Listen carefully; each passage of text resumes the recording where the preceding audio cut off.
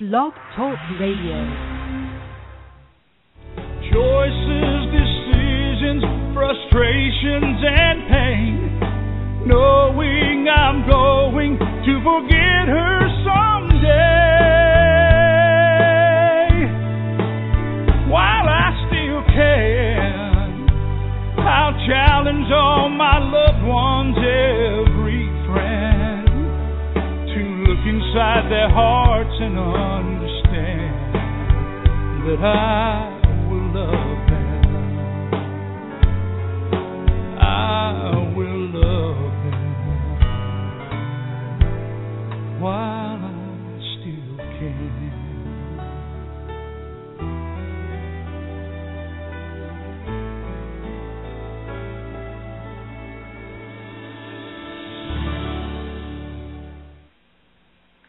Well, hello and welcome everyone to Alzheimer's Speaks Radio. I'm your host, Lori La Bey, and the founder of Alzheimer's Speaks, which is an advocacy-based company providing multiple platforms to shift our dementia care culture from crisis to comfort around the world. We believe by joining forces and sharing knowledge and just having these everyday conversations about life with dementia, we can remove the stigmas attached to memory loss and help those living with the disease live with purpose. Together, we can help everybody understand the true needs of this disease and how it ripples out and affects family and friends in our work environment, in our neighborhoods. At our core, we know we can win this battle. And we're doing a great job because we were recognized as the #1 influencer online for Alzheimer's by Share Care with Dr. Oz. And that, let me tell you, is not about me and Alzheimer's Speaks. That is about each and every one of you helping push the show out and all our other platforms, the blog, the dementia chats, the YouTube channels, and so forth. Your clicks, your likes, your sharing this information with others has really just spread like a pebble in the water there. So I thank you for that. And if you like the show today and you think what we're doing is good stuff, please go ahead and just take that second and click like. Share it with your friends. Email it to your coworkers. Let them know additional resources are out here because, again, Alzheimer's Speaks is about raising everyone's voice, not just mine, but it's really about helping people develop a toolkit to live better and work better with this disease. So we really hope that you will join us in terms of sharing knowledge.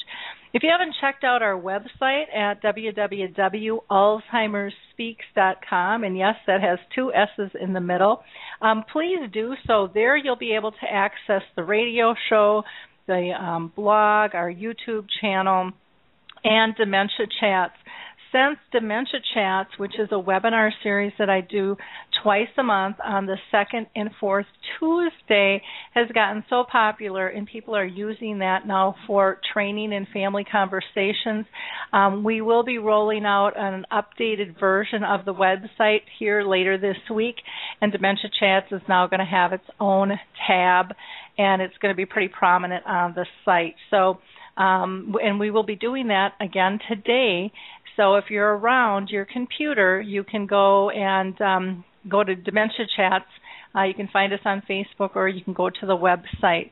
But we will be having a webinar this afternoon at 3 p.m. Eastern. That's 2 p.m. Central, 1 p.m. Mountain, and noon Pacific time. And so I believe that's like 8 o'clock London time. And all of those are recorded just like the radio show here.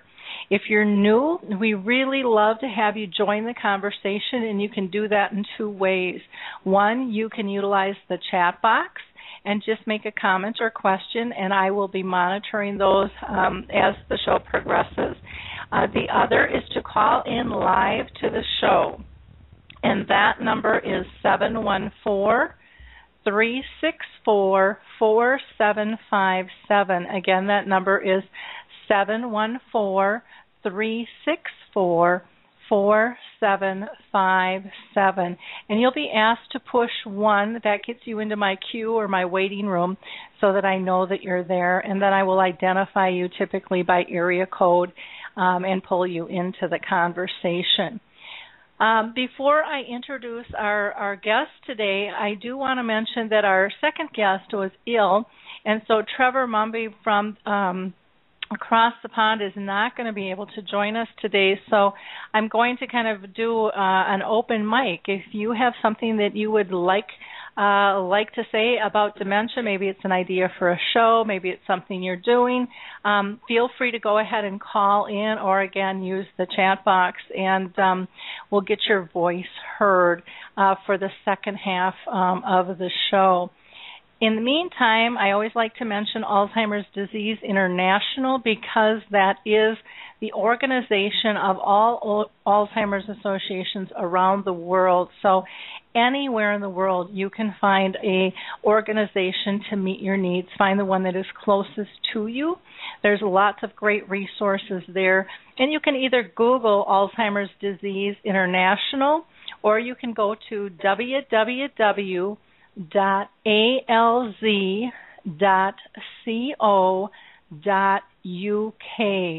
That's alz.co.uk.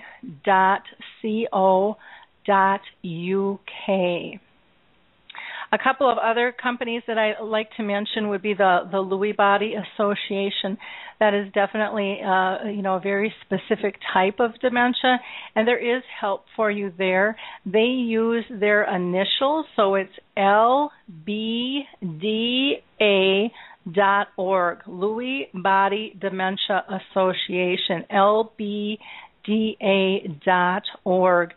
And Norms McNamara, our best buddy from across the pond with his Purple Angel Project. If you're not familiar with that and you have anything at all to do with dementia, I highly recommend that you go and check that out. It's an absolutely beautiful symbol that can be used in a global fashion so people know that you understand dementia, that you are dementia aware. And you can just go to purpleangel.org.uk. Again, that's purpleangel.org.uk, or you can always Google the Purple Angel Project. And then my friend Jane Snyder with Puzzle With Me has a great organization. I suggest you check that out. And again, that's just puzzlewithme.com. And for those of you looking for a study, there's a great Tau study out right now, and you can go to www.alzheimersstudies.com. Again, that's alzheimersstudies.com. And then last, my friends at Music First with Choral Health, who just do a magical job with music and helping people connect. And you can go to their main site at choralhealth.com, CORO health.com, or you can visit the App Store and just put in Music First with Choral Health, and they will pop up there because it's also portable. So today's show, for this first half, we're going to be talking about kind of recharging your brain and lifelong learning. And we've got a wonderful woman with us by the name of Gloria Hoffner. And she is the owner and author of Science for Seniors, which is a hands-on activity that uses the latest brain research to provide fun and educational experiences for residents of all ages and abilities. She's a graduate of Temple University and a columnist for the Creative Forecasting magazine and also About.com website, which is just loaded with great information. Gloria teaches Science for Seniors, Music and Memories, Power of the Press, and Transport to Adventure, all which are approved courses in person and also online. She is a speaker both at the local, state, and national levels, and she has been a musician for most of her life, and she continues to perform live sing-alongs with her guitar. So welcome, Gloria. Thank you very much for having me. I really appreciate it. Well, I'm excited to have you on the show. For those of you, if you're using the computer, you'll see her picture with her volcano. And so I think we're going to have some interesting stories and ways that she's going to show us to engage. So why don't we start out with, I always like to ask people if they've personally been touched by Alzheimer's or dementia, just so people have a reference. If it is, and it hasn't touched everybody, but it has touched a lot. So have you been personally touched by the disease with family or friends? Yes, a very good friend of my mother, her husband, who I knew for many years, John, unfortunately, has passed away from the disease. Okay. Well, sorry to hear that, but like you said, for most of us, we have been touched at one stage or another. Why don't you tell us how you got involved with science with seniors? How was that born? Well, what happened was I've had a lifelong interest in science, and when I was a young girl, I wanted to be an astronaut, but of course the United States in 1967 had no female astronauts. So I went to college and became a journalist, and whenever I got the chance, I'd write stories on science, and for a hobby, I'd read books on quantum mechanics and astrophysics. So after I left the newspaper business in 2007, I was playing music at various facilities on my own, and it was getting near the anniversary of Sputnik, and I proposed doing a program on Sputnik, since all of our retirees were the age that they remember Sputnik. So I did this program on Sputnik and space travel, and it was such a hit that they all said, could you come back next month and do another program? So I started doing monthly programs on science topics, and that led to a national award from the National Certification Council from Activity Professionals as the best new idea in activity programming, and that led to a book, Science for Seniors, published by Idle Arbor. And so now I have the book, and I travel to conventions, and I still do them on site at retirement communities and assisted living and adult day and memory care support. Okay. So I have to ask, can you tell us what is Sputnik for not everybody's going to know, and I'm one of them. Okay. Sputnik is the first artificial satellite that orbited the Earth. It was launched by the Soviet Union, and it launched the space age and the space race between the Soviet Union and the United States. Okay. And the 50th anniversary was October 2007. Okay. Wonderful. Well, I got that cleared up. See, I learn something new every single day. So that's wonderful.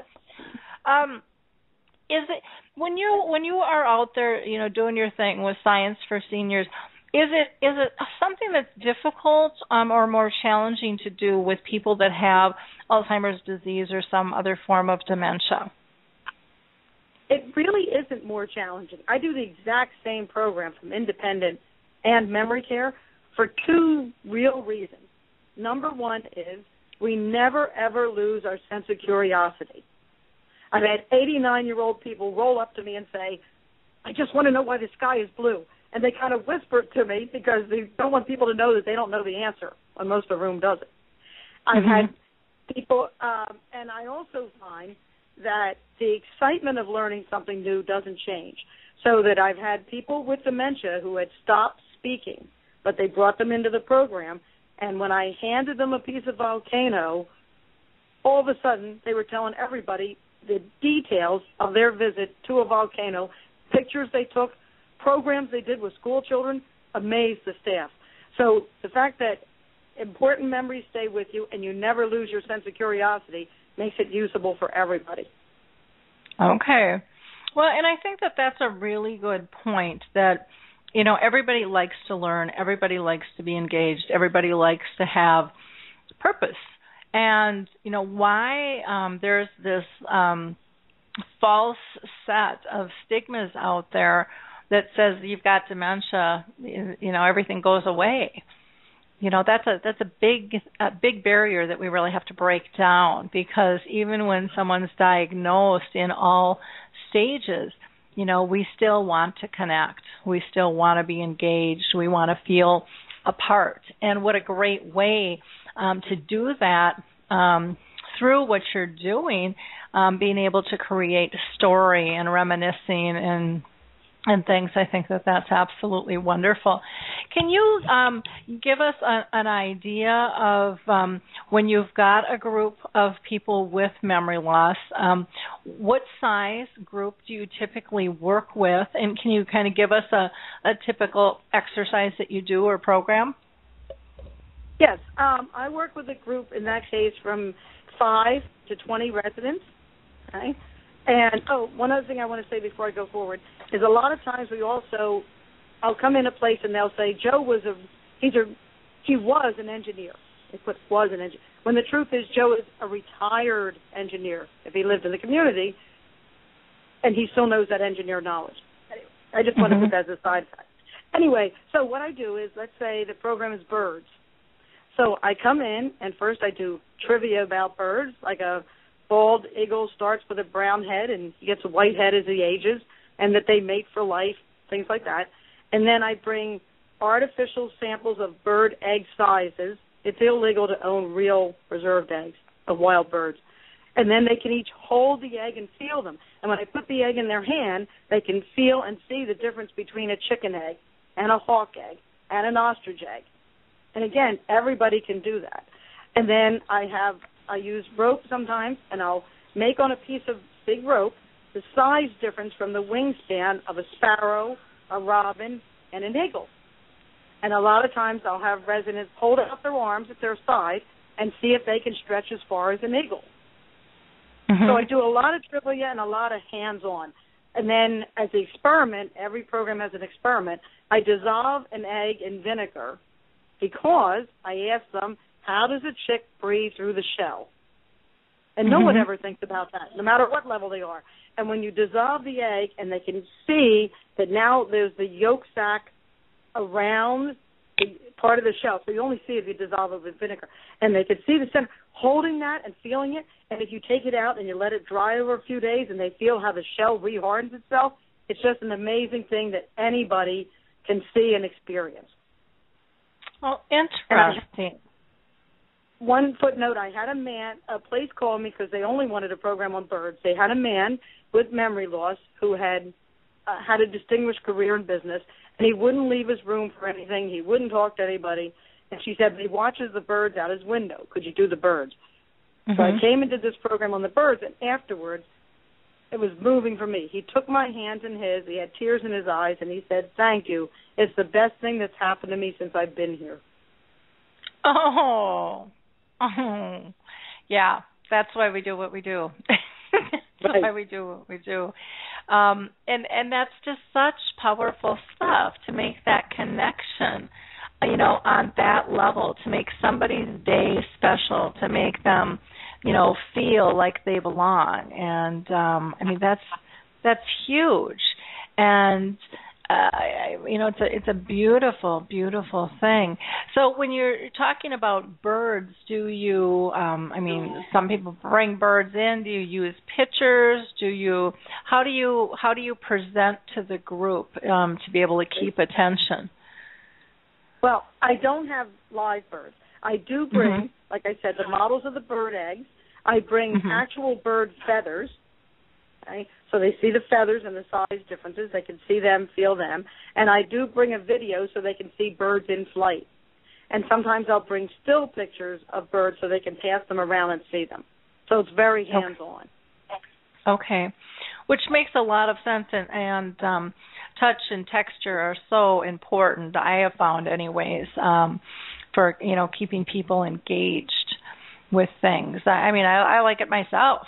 I think it's good for all of us, and not necessarily just somebody with dementia. So that's neat. Do you find that you typically draw a certain type or stage of person with dementia to your groups? I would imagine end stages you're not gonna aren't going to participate because they're just not going to be able to. Right. Sometimes, like where I was yesterday, they bring people of every single stage in.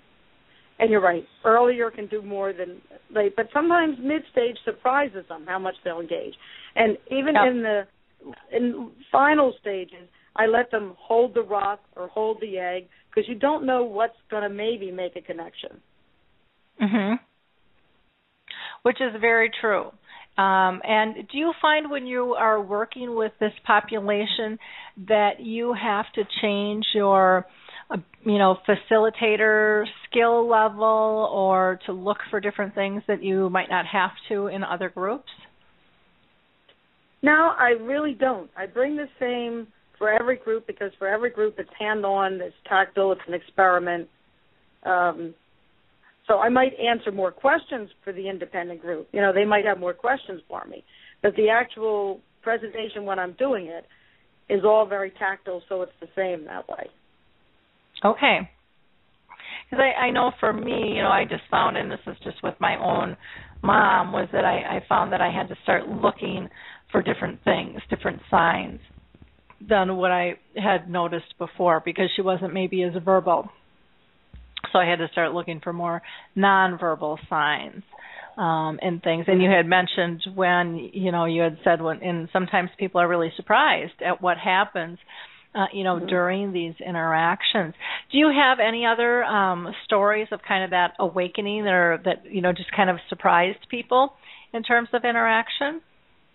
Yes, because with each of them, when I'm handing out the supplies, I'm walking up to each person individually and saying what it is. So I do one on global warming.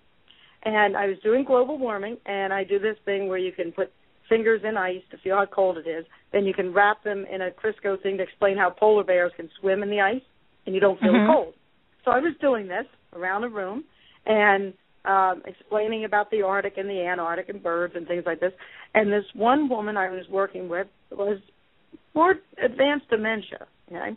She suddenly said, I was in Antarctica, and the staff, it was like President Obama just walked in the door. Their jaws dropped, and they were like, oh, my God, Martha's talking.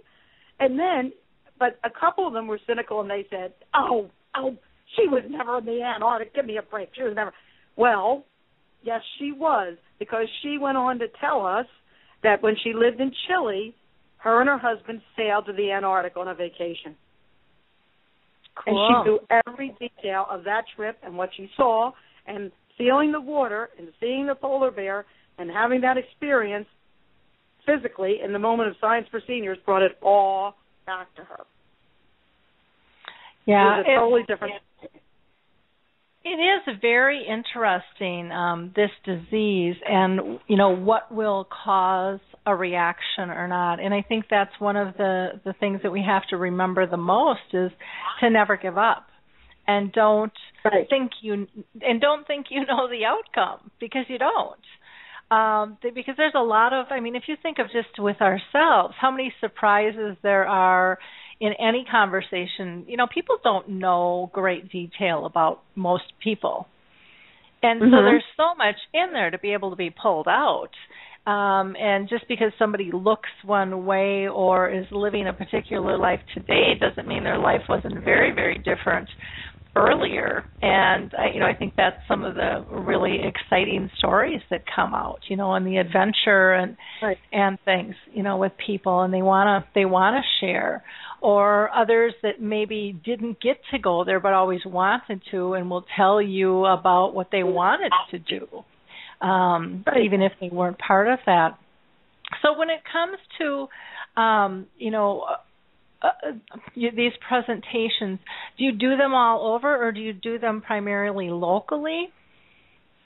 Well, at the actual retirement communities, I do them in Pennsylvania, Delaware, and New Jersey, where I travel for a day and do it with the residents. I teach at conventions, and those are nationally and this year even in Canada. And when I go to the conventions, what I'm doing is teaching activity directors how to do this with their residents and therapeutic recreation people. I just did their so in those cases I go further and I present the programs. I have been approached about coming and doing a circuit of programs for residents in different states, and I'd like to try and work that out next year, where along with teaching the staff, I would spend a day before at the community and actually do the program or a couple programs with the residents. Okay. Yeah, that would be wonderful. It would almost be neat to be able to do it as an example at a convention with a few people to just show them, live what it's really like, and right. how it works. I would imagine there's a cost involved in terms of having you come out to do this. I would imagine this is part of your livelihood. Is that correct? It is. It is correct, and it depends on how far I have to travel. Mm-hmm. So if I'm doing it locally, it's like $100 to $150 if I can do it in a day, come back. When I travel to the conventions, it's my expenses plus $200 for the session. So because I'm probably the only person you're going to meet going through the airport with a volcano, a shark jaw, and a bag of baking soda. I would imagine you've got some stories, airport stories to tell about those. Yeah, I do. That's got to be more difficult getting all that stuff through. And it's so much more costly. I suppose I shouldn't even get started on the whole airport situation, but I know for me when I travel too, it's just very interesting on how to be able to maneuver everything. And I don't have anything bizarre, with me like a shark head or a volcano that I'm trying to travel with.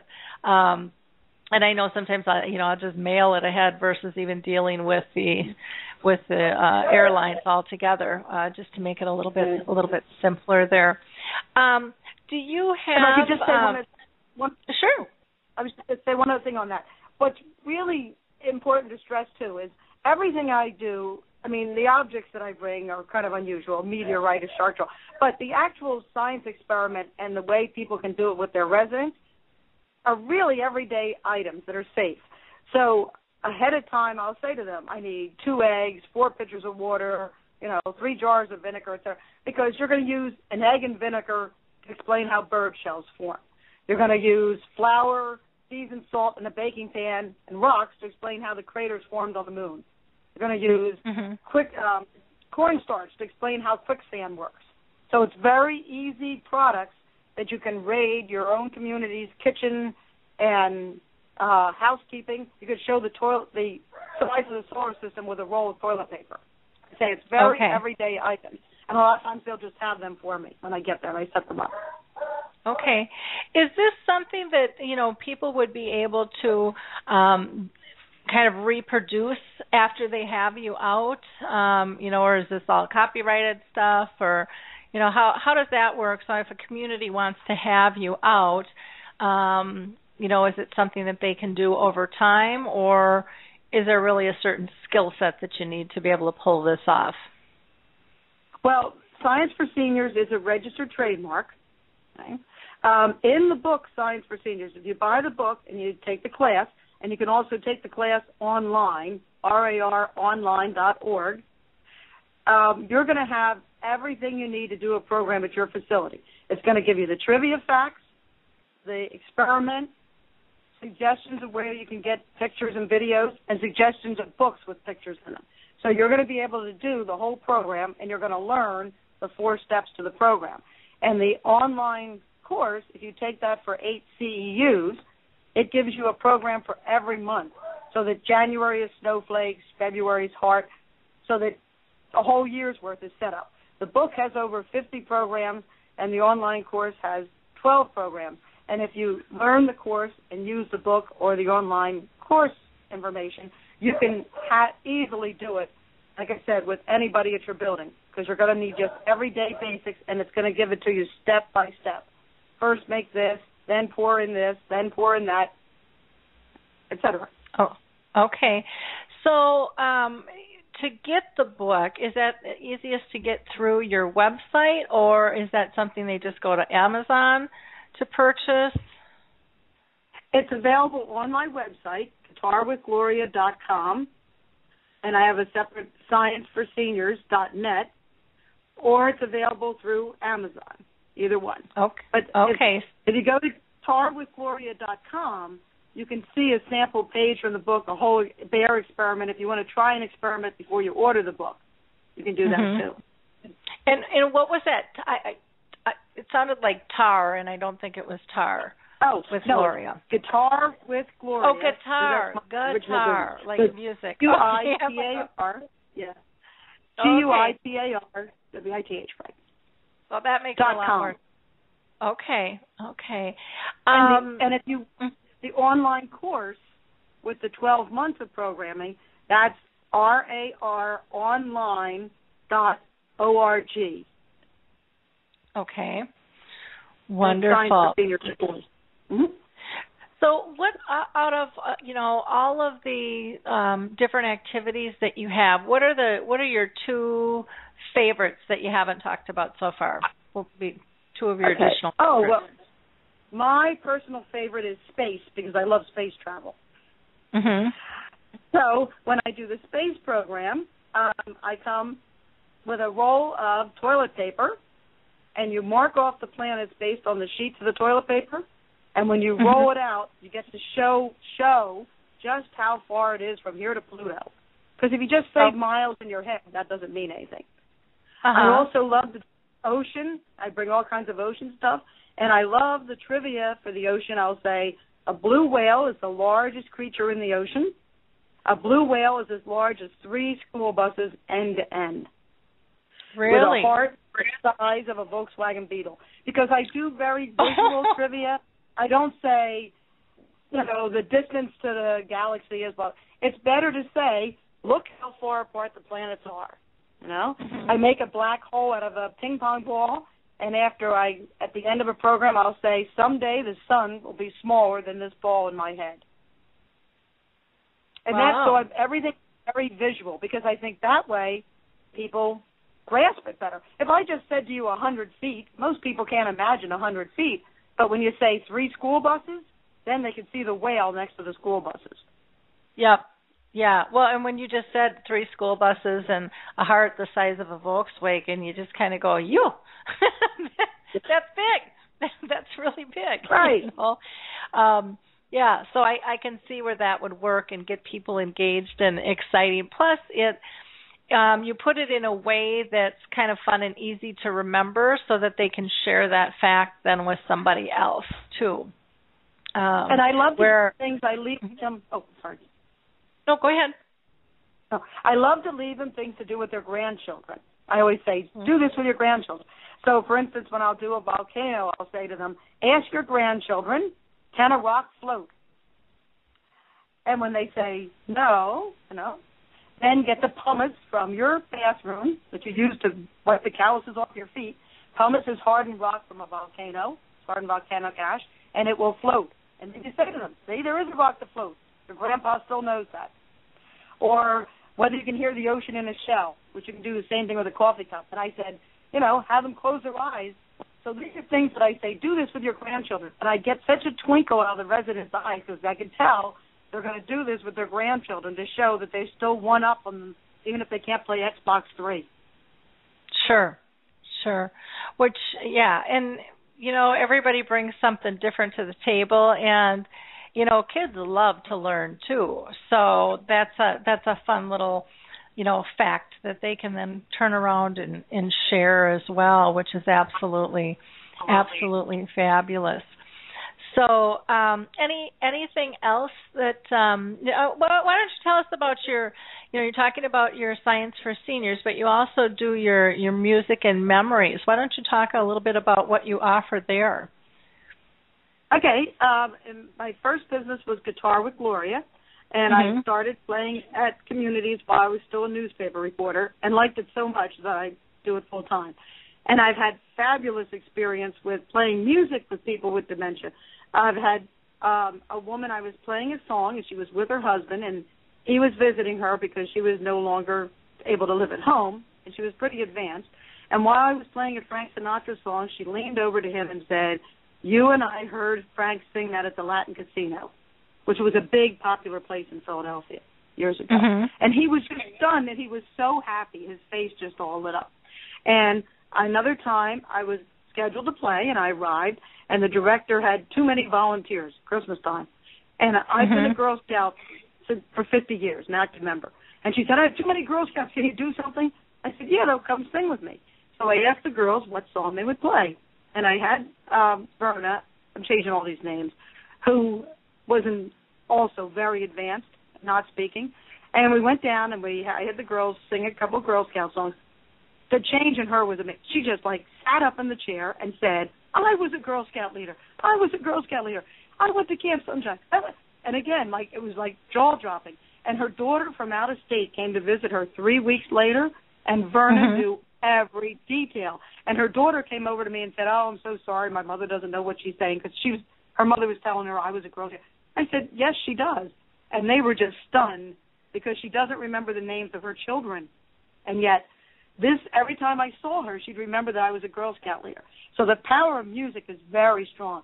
I do a PowerPoint presentation at conventions on it, and everybody who's interested, I think you should, there's a great book called This Is Your Brain on Music by Dr. Levin, and it tells you the fact that the reason you remember music and not other subjects is that because music is stored in different parts of your brain, so that you remember the melody, the words, the emotion you felt when you heard some songs, where you were when you heard the songs, who you were with when you heard the songs, so the brain can find it easier because it's in more places. And the other thing is I recommend to people who are going to do music with people of all ages is studies have confirmed that the music that you'll know the best your whole life is the music of your teens and 20s. So I get the average age of the group I'm playing for and make sure to include songs from their teens and 20s because this is what they know the best. Well, and that makes a lot of sense. It makes a ton of sense. Plus, our emotions, I think, are a little bit higher, at that time in our life too, and so they're probably tied in a little bit deeper. But I've also seen a lot of people just even with lullabies from very young children that. And I found it for myself. Someone asked me, well, what's a lullaby? I couldn't probably name one, but as soon as I hear the tune, then I know the words and the flow to it and stuff. So it is kind of funny how it works within our system. Go ahead. Because in stages you'll remember your teens and 20s first, then you remember the music that your parents listened to or sang to you. And then after that, you'll remember cultural music events. And they've just done a study in London that also current children know the music of their grandparents because they heard it or they were sitting in the back of the car in their car seat. So that's the way that it goes. Okay, so teens to 20s, and then what your parents listened to, and then your cultural music of your era. Interesting. Right. Very, very interesting. Yeah, I have found music, so very important with my own mother, and how it's just really been magical, with her. Absolutely unbelievable the connection and the ability to just come alive when she's basically sleeping or just kind of in her own little world, very tired. But that music comes, and it's almost like someone just put a little battery in her, and she might not be able to get up and do a jig anymore, but her hands start dancing and her mouth starts trying to move to the words, and her toes start tapping. I mean, it's just pretty special to be part of. And I'm not musically inclined at all. I can ruin a song by singing in 2 seconds, but I can still appreciate music and I know what it does for me, and it's nice to see that it can still do that for my mom, even in her end stages with that. Now, do you find with music that you can do too much music so that you really need a break so that the person with dementia has an appreciation for it as they progress in the disease? Because I know that there's a theory of that too. You can't have music playing all the time. I hear that, and I'm not quite sure where I sit on that one. What's your thought? Well, I try and do music in 1 hour segments, right? And for people who don't sing, and I bring handheld jingle sticks. You go on the internet and look, Jingle, that are adult-like, but easy to grip. so they can shake along or tap along and smile. And I do feel that although music is universal, the appreciation of music, I think when you're doing music, you need to know what music your group likes, because everybody from Texas does not like cowboy songs, and everybody from the 1960s doesn't like the Rolling Stones. And I actually was entering a retirement community where they piped the music in, all day long, and there were two nice women sitting in the lobby, and I overheard their conversation because I was at the desk, and they were saying how they were sick to death of hearing Frank Sinatra 24/7 on the same repeat tape. Yeah. So somebody who's fabulous as Frank Sinatra can be worn out if you're playing it and it's becoming like static instead of like music. Yep. Yeah, it just becomes kind of that white noise, that background noise, and then the appreciation is lost. I mean, for me, I like music, and I can play the same CD over and over and over, and then all of a sudden I just get to the point of, okay, I've worn that out, And sometimes I can listen to it for a long time, and other times it's like, nope, I want everything on shuffle. I don't even want to know what's coming my way, So it depends kind of on my mood as well. But I've found for my mom, and again, I don't know if it's just her or just the times I've seen, that she just seems calmer, even if the music is on all the time. There just seems to be more of a peacefulness to her, and maybe it's more of a peacefulness for me.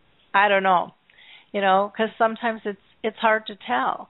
But as a daughter, like I said, maybe I'm just feeling that she would like that, and so I'm projecting that, and maybe she really wants to scream, "Turn that dang thing off," but I'm not sensing any angst with her. But she was also a woman who absolutely loved music and always had music on in the background, either music or talk radio in her day.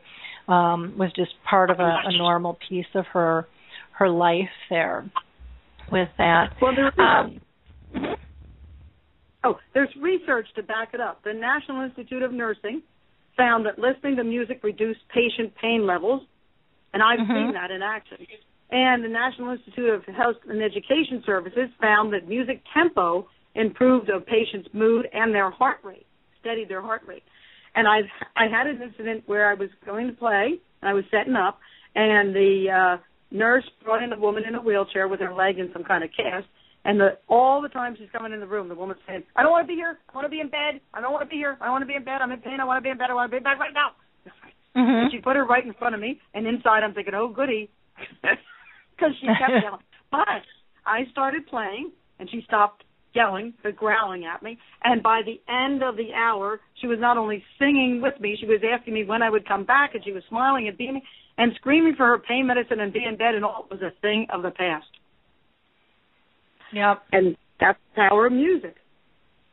Well, it gets you thinking about something else besides, the pain you're in, and it gets you engaged again. And, when we don't have anything to occupy our time, then if we're in pain or if we're ill, that becomes the main focus. I think that happens with just about anybody.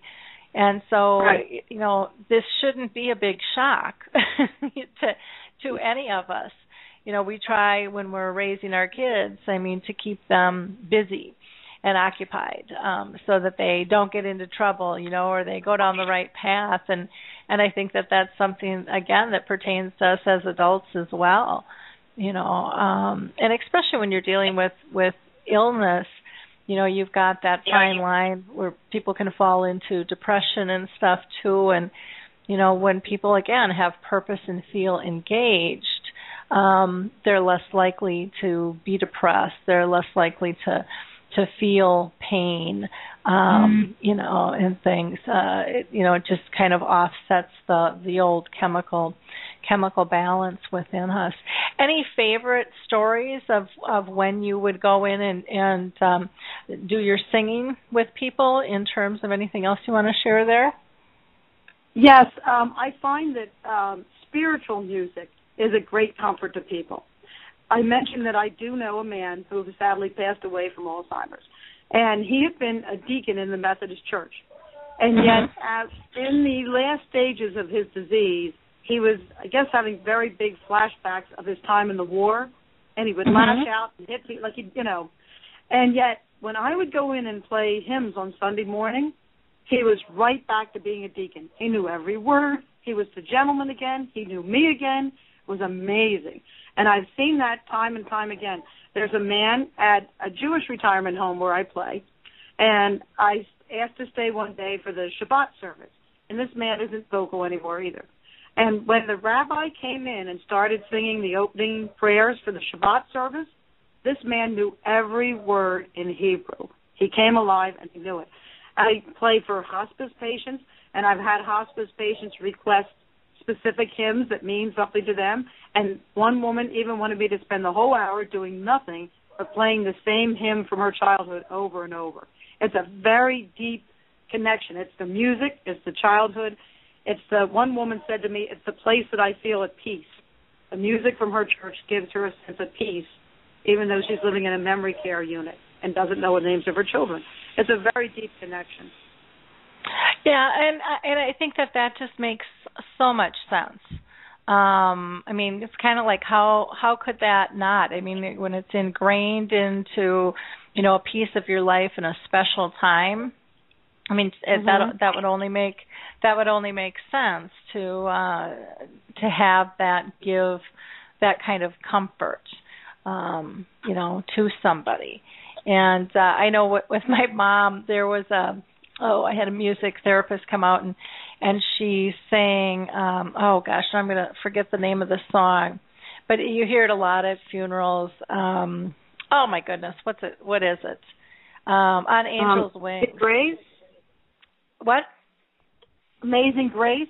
Amazing Grace. Actually, that was the one. And people are like, oh, that's so sad, that's so depressing. And I said, you're just projecting looking at my mom that she's dying. But my mom was very peaceful with the song. That's not where she went at all. And my mom has been in her end stages for 4 years, which again just tells us that, we don't know, what's going on. But it's interesting how we all interpret things different because of our own past and our attitude towards things. And it's important to really zone into what it is going on with them. Rose is saying, she says, I agree, music plays an important part, and wonder if you ever played different kinds of music, classical, rock, waltz, or another beat, and have the patterns or have the patients draw with magic markers to the music while changing the tempos. Have you ever tried something like that? That's an interesting concept. No, I haven't, but I'm going to try it now that you suggested it. I like that idea. Yeah, I think that would be really a fun art project, and I think that would be, I could see that being really, really interesting. It'd be fun to see what they come up with if you post those. If you do that, maybe you can write an article and give us some examples of how that worked. That would be really interesting. Rose is saying, yes, try it, and then you can sell their work. Yep, which might easily be too. It would be neat to be able to have some cards or posters or things that people can invest in and reuse and understand what's going on with this disease as a whole. Any other stories? One other story. One other thing I want to say is that now a lot of times there's an iPod project, if you Google it, a company that's putting together iPods for people to listen to in their room, or we have a lot of people in this country who are immigrants from other countries, and you can put their childhood music, their teenage songs from Greece, from Spain, on an iPod for them to listen to when maybe the whole room doesn't want to listen to Japanese guitar music. You know what I mean? Yep. And that's really special to them. And the other thing I try to say to people is that it's very important, if you're running a facility, to make sure that your staff honors the musical wishes of the residents, even the residents who appear to be sleeping. Okay? There's a wonderful book called Stroke of Insight, and it's the story of a neuroscientist who herself had a stroke at a young age. She could feel herself going into it. And one of the things she says in the book is that she could tell when staff would come in and change the music to their music because they were cleaning the room or bathing her or talking to her, and she found it very irritating because she didn't want to listen to rap or she didn't want to listen to Elvis or she didn't want, and it was a dishonor to her personal space. And she writes about this because she says maybe they thought, oh, she doesn't know and I might as well listen to something I like. But she did know the whole time. She could feel their emotions. She could hear the music. And hearing is your last sense. So that, it's important for everyone to be respectful of the music choices of the people that they're caring for. That even if, like, I'm not a jazz person. I just don't, I appreciate, but I don't like jazz. But I wouldn't want to go in and, if I was working with them, I wouldn't say, so I'm turning off that Miles Coltrane CD because I can't stand it. It's got to be the music they like, not the music the staff thinks they should like. And I was playing at a place, and then I didn't get a job from them in a while, and I met one of the residents. This was at an independent place, and he said to me, oh, we miss you so much, but the new director only wants classical music, and we don't like classical music, but she insists on having classical music for all of us. It's always got to be what they like, not what you think is good for them. Yeah. Which makes, to me, that just makes a ton of sense. But, everybody, they read different reports and hear different things, and it is interesting how things get changed. But, again, if you're looking for them to react, then you have to go back to the core of what making it about them and pertinent to them, as a whole, which, again, to me isn't rocket science to figure out, but sometimes people get swayed by an article, and I think it's okay to try things out and see what happens because as we talked, we don't always know what the outcomes are going to be, but I think it's something that people really need to assess as they're going through the process and go, okay, this works, or maybe this works for these three, but these other guys really react and enjoy this over here, and getting to truly know your groups and right. and what's going to be most beneficial if you're trying to be person centered. Are there any other things that you'd like to share with us as a whole here, Gloria, today, or?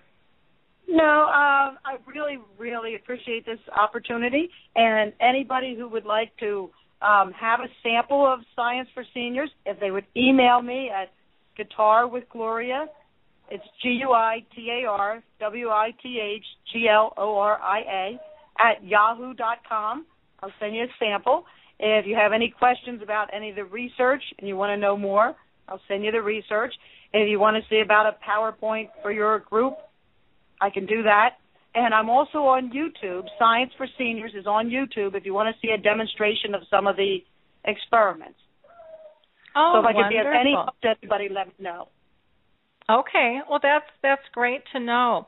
Well, it's really been a pleasure to have you on the show today and to learn more about what you're doing and, what others can, can grab for information. And will you give out the websites one more time for your book if people want to go ahead and pick that up?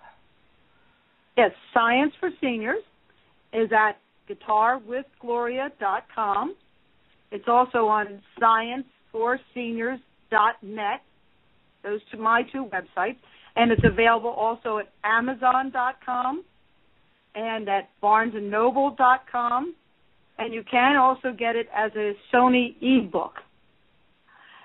And the publisher is Idle Arbor Incorporated.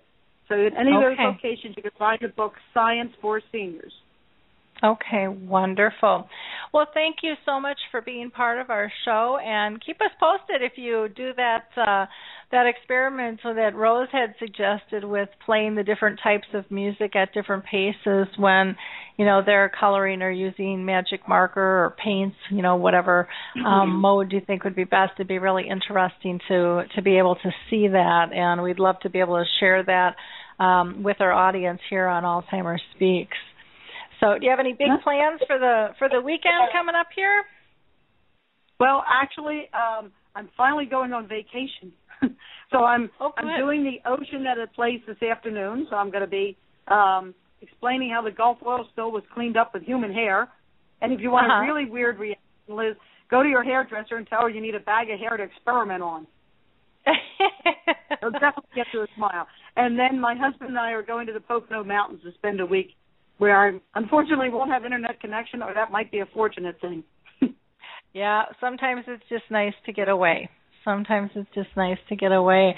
Well, good for you. Well, again, I thank you so much for being on the program with us. So you have a great holiday weekend, and I'm sure we'll be in touch. Okay?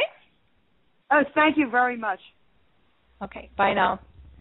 I want to just mention a couple of things. Again, if you have any comments or questions, things that you want to talk about, our second guest, Trevor Mumby, is very ill and was not able to make the show.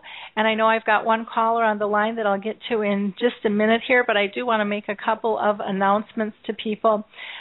First of all, if you weren't able to listen to the last radio show of August 20th, we talked about avoiding legal issues and some innovative ways to create adult day centers with a couple of experts. It was very interesting. Our next show will be next Tuesday, the 3rd, and that we are going to talk with Jane Snyder with Puzzle With Me, and we're also going to talk with the developers of the Game of a Lifetime, which is really a very cool interactive game that I think will be very interesting. Our last Dementia Chats was on the 13th, and for that segment we talked about friends and family and just engaging. And today at 3 p.m. Eastern, 2 p.m. Central, noon Pacific time, and 8 o'clock London time, we will be doing another Dementia Chats webinar. Again, those are free, so we would love to see you be part of that. The Dementia Chats is a platform where I interview people with dementia, and it's very interactive with our audience as well, utilizing the chat box. Some of the past blogs since our last show, Dr. Gordon Atherley interviewed myself and Michael Ellenbogen on his radio show called Caregivers Unite Radio, and that was a real interesting conversation you might want to listen to. There was also an article by Rick Phelps, the founder of Memory People, on wanting things to be normal. We got a lot of feedback on that article, and thanked Rick for sharing that with us. And for those of you that have not seen the KSTP news feature that was done on Arthur's Memory Cafe, I have to say it's excellent. John Gross did just a beautiful, beautiful job capturing our members and why these are so useful and helpful. And it's about a 4-minute piece, but I think it's well worth your time. We've just been getting wonderful comments on that, especially through my LinkedIn groups have really, really engaged that. If you do watch it, I would appreciate you making a comment on the KSTP site. My thing with media is the more comments they get on if it's articles or radio or video, the more likely they're going to do another story on that. So I would encourage you to make a comment. There was also an article done on the 18th talking about cocoa and coconut oil. You know, are they for real or not? We'd love to hear your thoughts. And then Barry from Indonesia did a article on tips for a person who is diagnosed with dementia. So those are kind of the most recent articles that are out there. I do want to mention that Katie Couric is going to be doing a special on Alzheimer's. They just shot it yesterday, and I'll keep you posted as I know more on that one. It sounds like they're going to interview a family who is dealing with young onset and a doctor with that, but any exposure that we can get from the media would be fantastic. So again, I will keep you updated on that.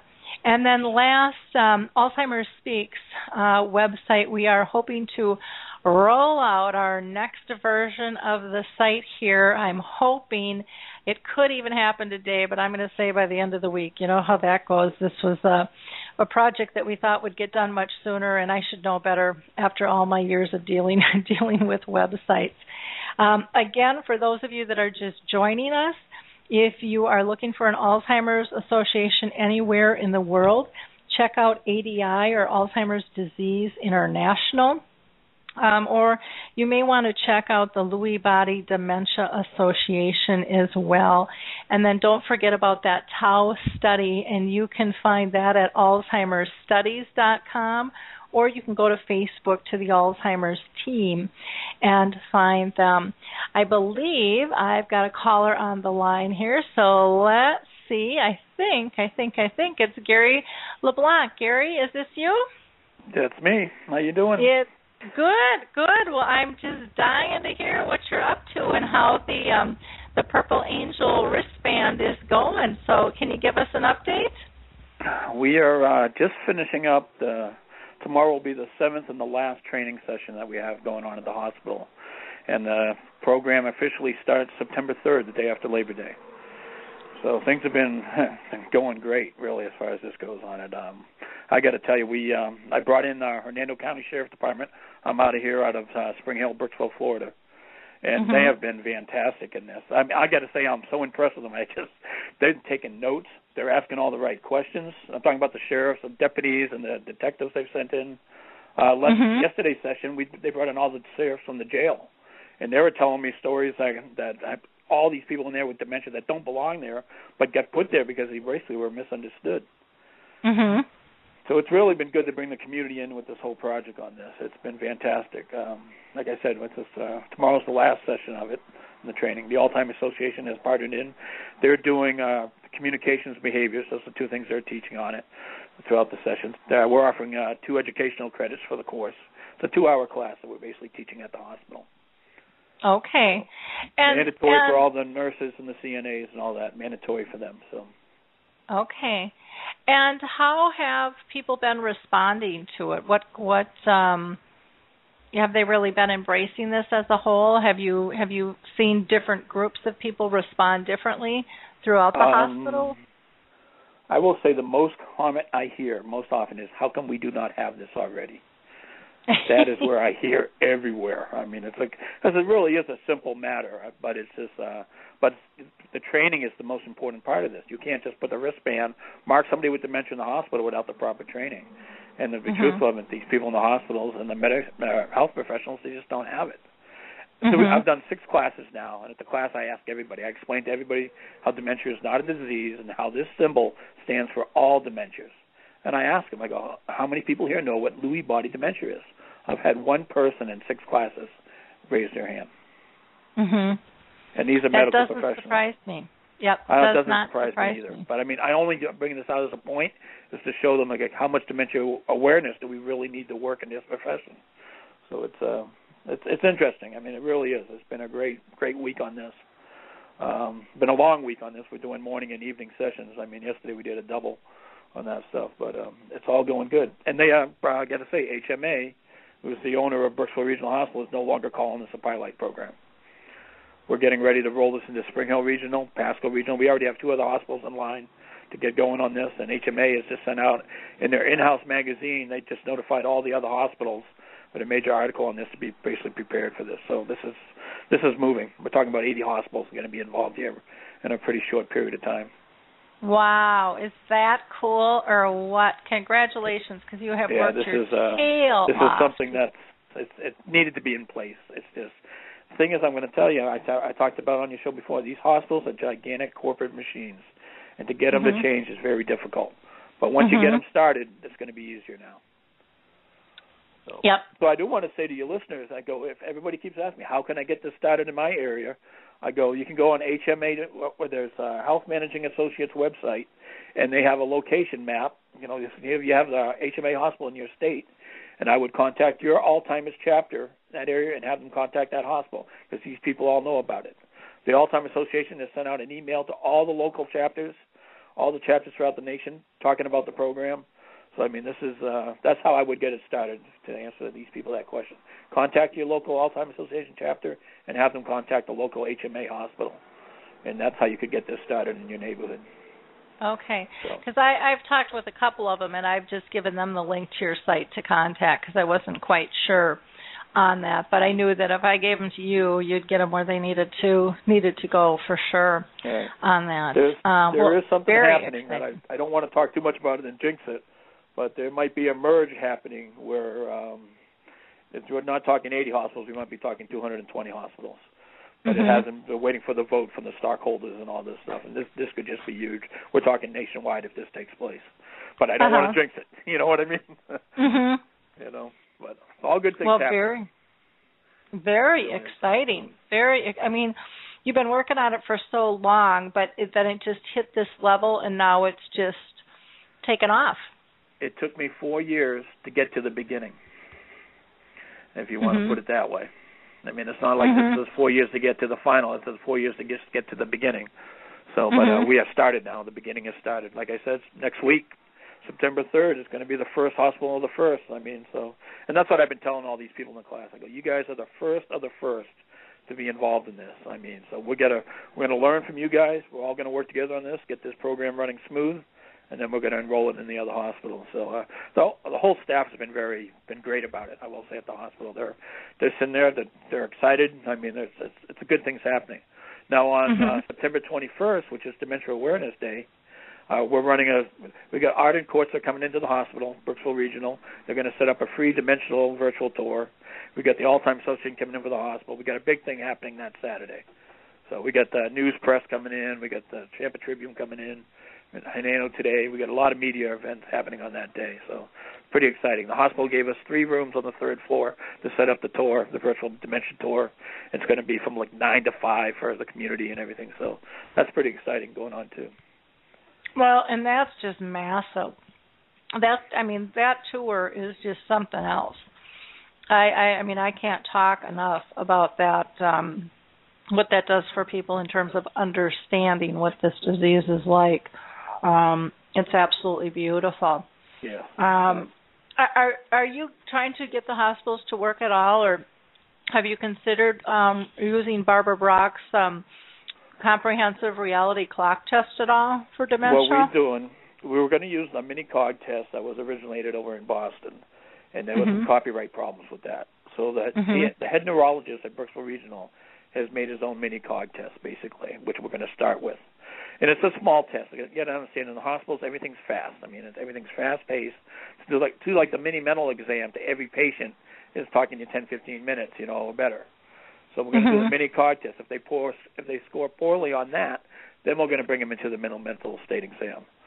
So something. And then we're talking for the next 6 months. We're testing everybody. I mean, I'm not talking the little kids, but anybody in reason that's showing any lucid signs that they're not lucid, they're going to get a mini cog test. So how many cases of early diagnosis are we going to catch? I don't know, but it could be huge. I mean, so, that's for sure.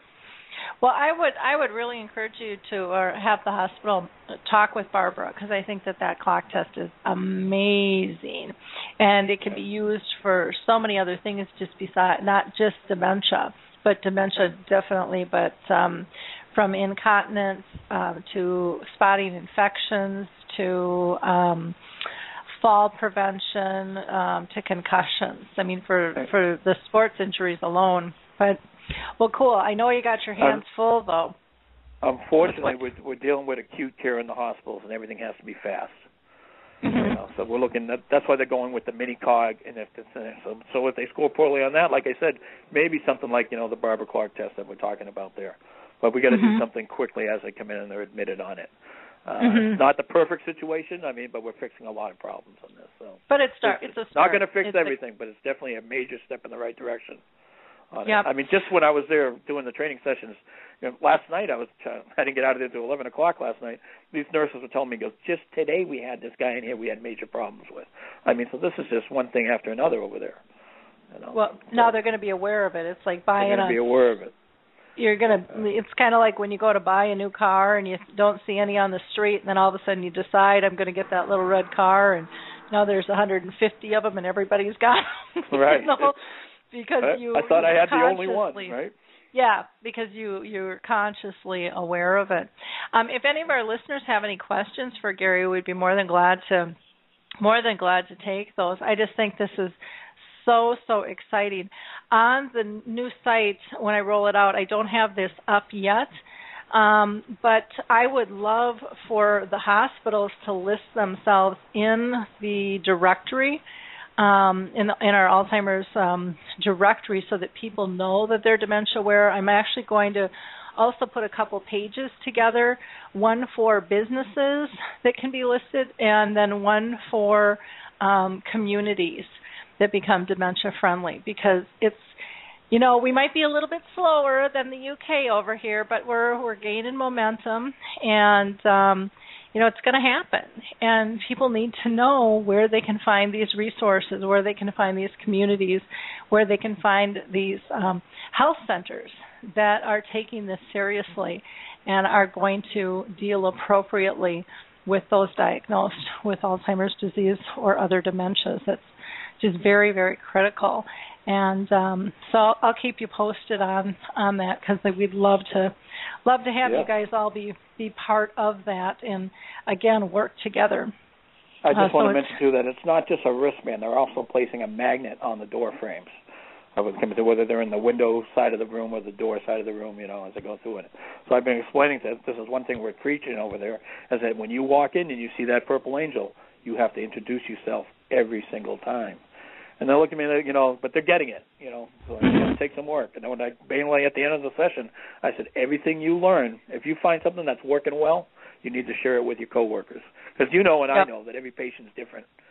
Like my friend Norm says from England, if you met one Alzheimer's patient, you met one. And that's basically, I've been using that as we're teaching these people that. Well, and the thing that they don't realize is, they do their job all the time, and but when you're a patient, you get bombarded with faces and different roles, and even without dementia, it's hard to keep everybody straight. Right.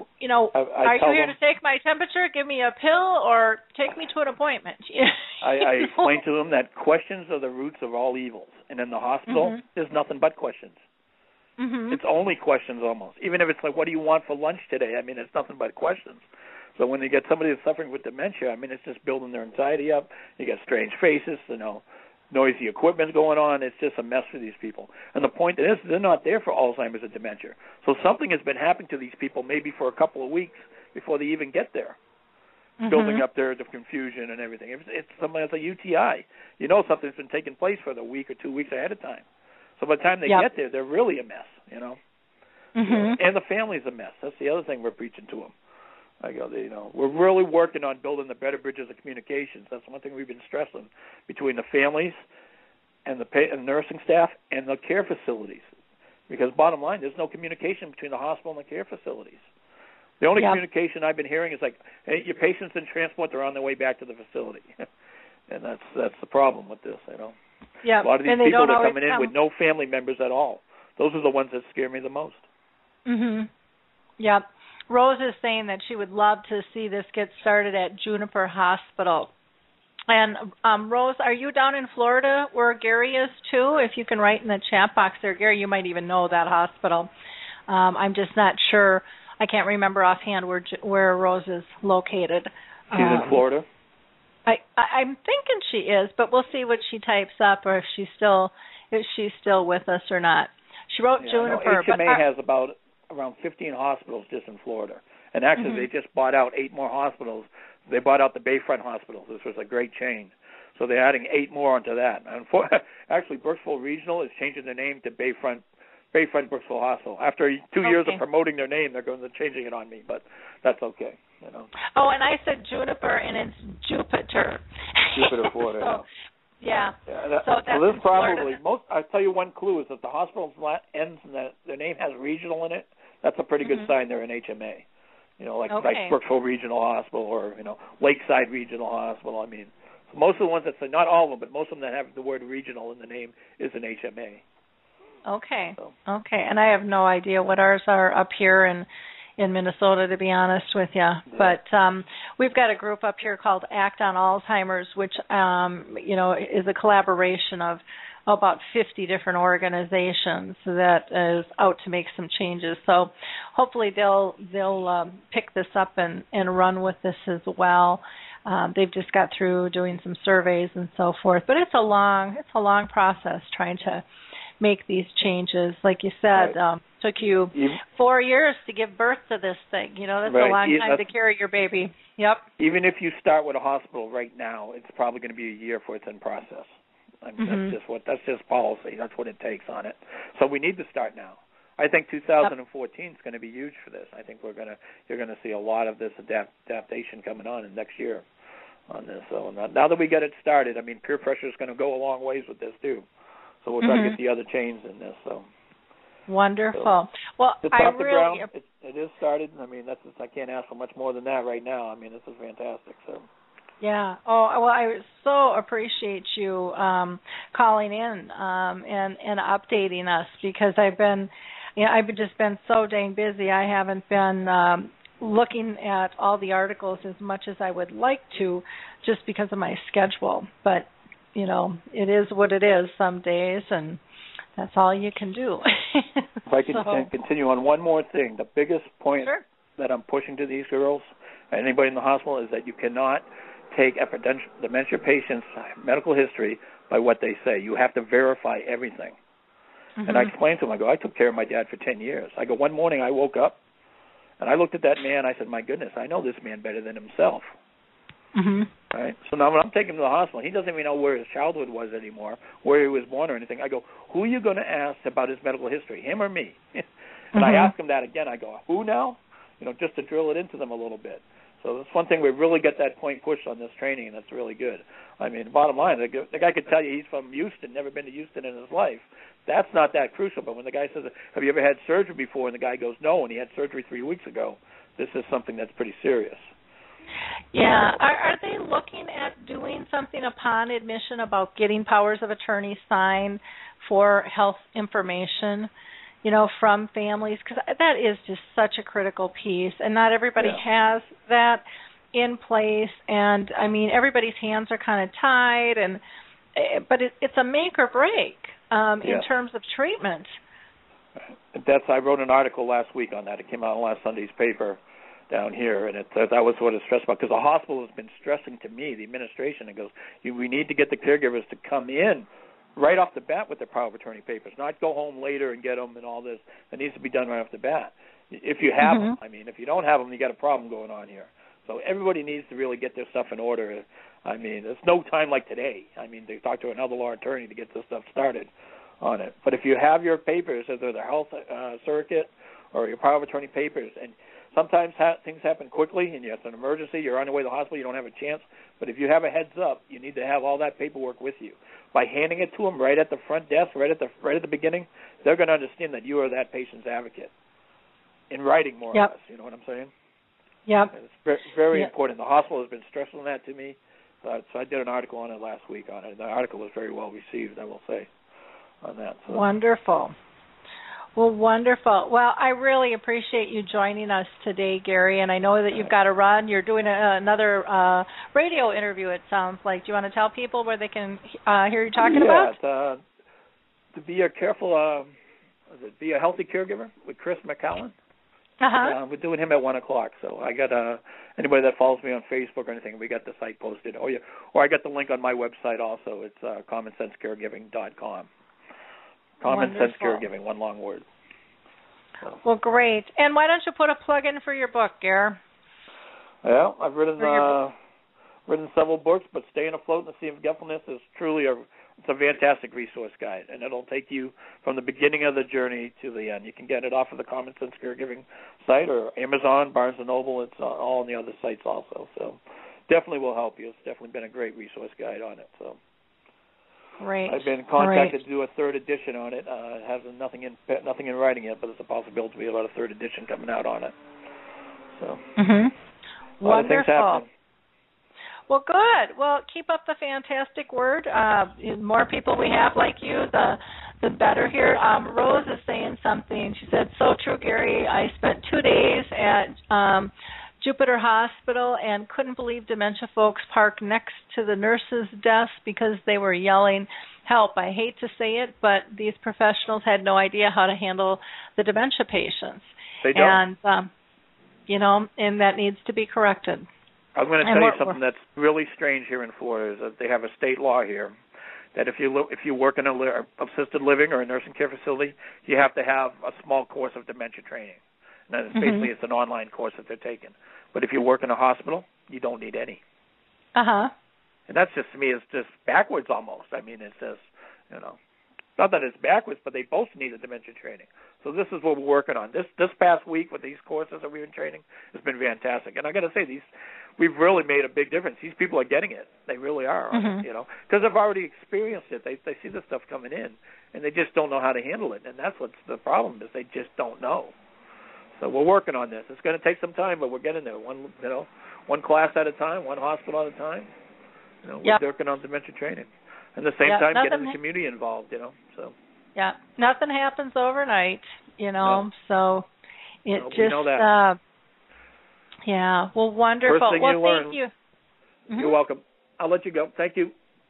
Okay, thanks, Gary. Bye-bye. Great being here. Thank you. Great.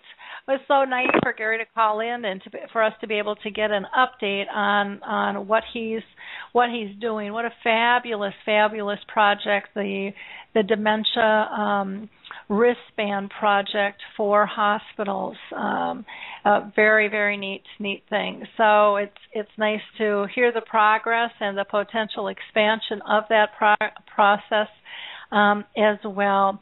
With that, I'm going to go ahead and wrap up the show. Again, if you're in need of resources, go to the Alzheimer's Disease International site. There you'll be able to find any Alzheimer's association anywhere in the world, so you can find one closest to you.